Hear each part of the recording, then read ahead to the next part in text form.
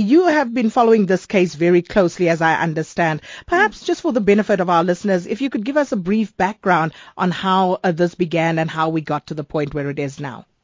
Yeah, look, a nuclear power station at a certain point in its life requires certain major refurbishment as a result of deterioration of materials and fields and things like this. And in this case, a major refurbishment comprises the replacement of what is known as steam generators.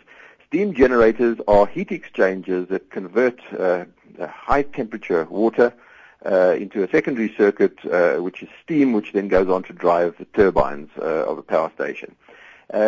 Several years ago, Eskom initiated a tender process. It seems to have gone on and on and on, really pushing Eskom itself, its own actions in delaying the award of this contract, pushing Eskom into a corner because for safety reasons, this refurbishment has to be done by a certain date.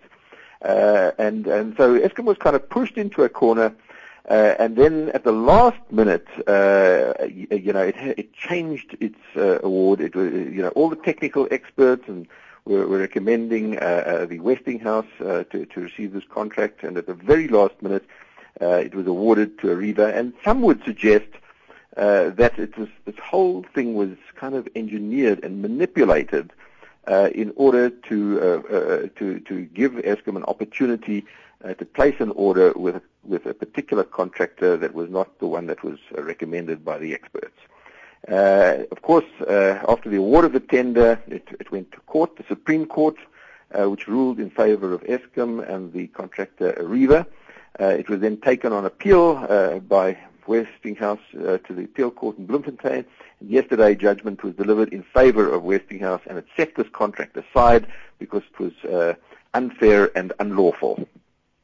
Now, Chris, can Eskom afford to begin this tender process from scratch again, considering the number of years it's taken, considering Eskom's financial position? Well, that's exactly the point. The point is that, the award of this contract was placed more than a year ago.